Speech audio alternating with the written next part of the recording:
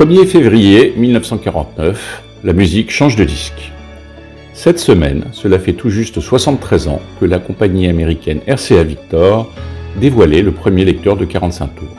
Séance de rattrapage pour ceux d'entre vous qui ne connaîtraient pas la chanson. Notre histoire débute autour de 1900.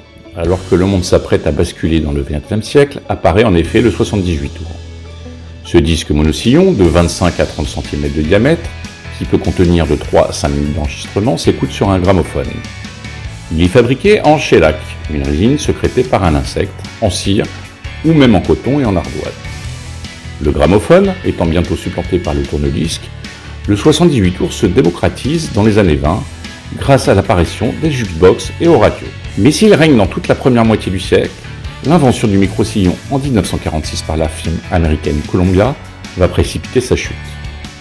En effet, les pénuries nées de la Deuxième Guerre mondiale poussent les fabricants à se tourner vers une matière, le vinyle, qui révolutionne le secteur en donnant naissance au micro-sillon. Son grain, beaucoup plus fin, permet en effet des sillons plus étroits et rapprochés.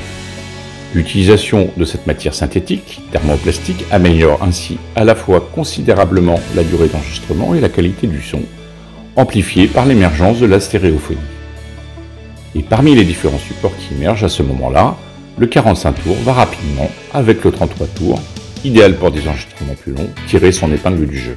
Pourtant, la partie est loin d'être gagnée. En effet, lorsque RCA Victor lance ce 1er février 1949 le tout premier lecteur capable de lire ces petits disques de 17 cm de diamètre tournant à 45 tours par minute, rien ne laisse supposer que les gens vont investir dans ce nouveau matériel limité en temps d'enregistrement, et encore moins qu'il s'apprête à révolutionner la musique en général et le rock et la pop en particulier. Or, contre toute attente, ce format propice à la reproduction d'un ou deux morceaux par face va rapidement séduire le grand public, en particulier les jeunes, et ce grâce à un concept toujours valable de nos jours. Dans un article qui lui est consacré, Rolling Stone décrit en effet avec malice le 45 tours comme le single iTunes à 97 cents en téléchargement de son époque.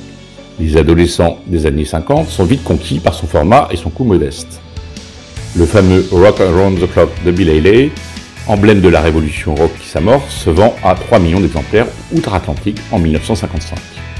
La révolution est lancée et le monde de la musique s'y engouffre avec un record de 200 millions d'exemplaires vendus aux USA en 1974.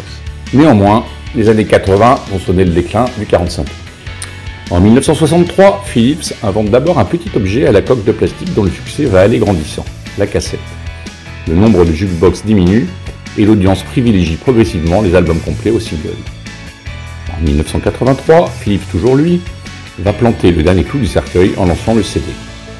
Dans les années 90, le 45 tours n'est ainsi plus que l'apanage de quelques puristes nostalgiques qui vantent son côté chaleureux et authentique, par contraste à celui plus froid et trop parfait du CD.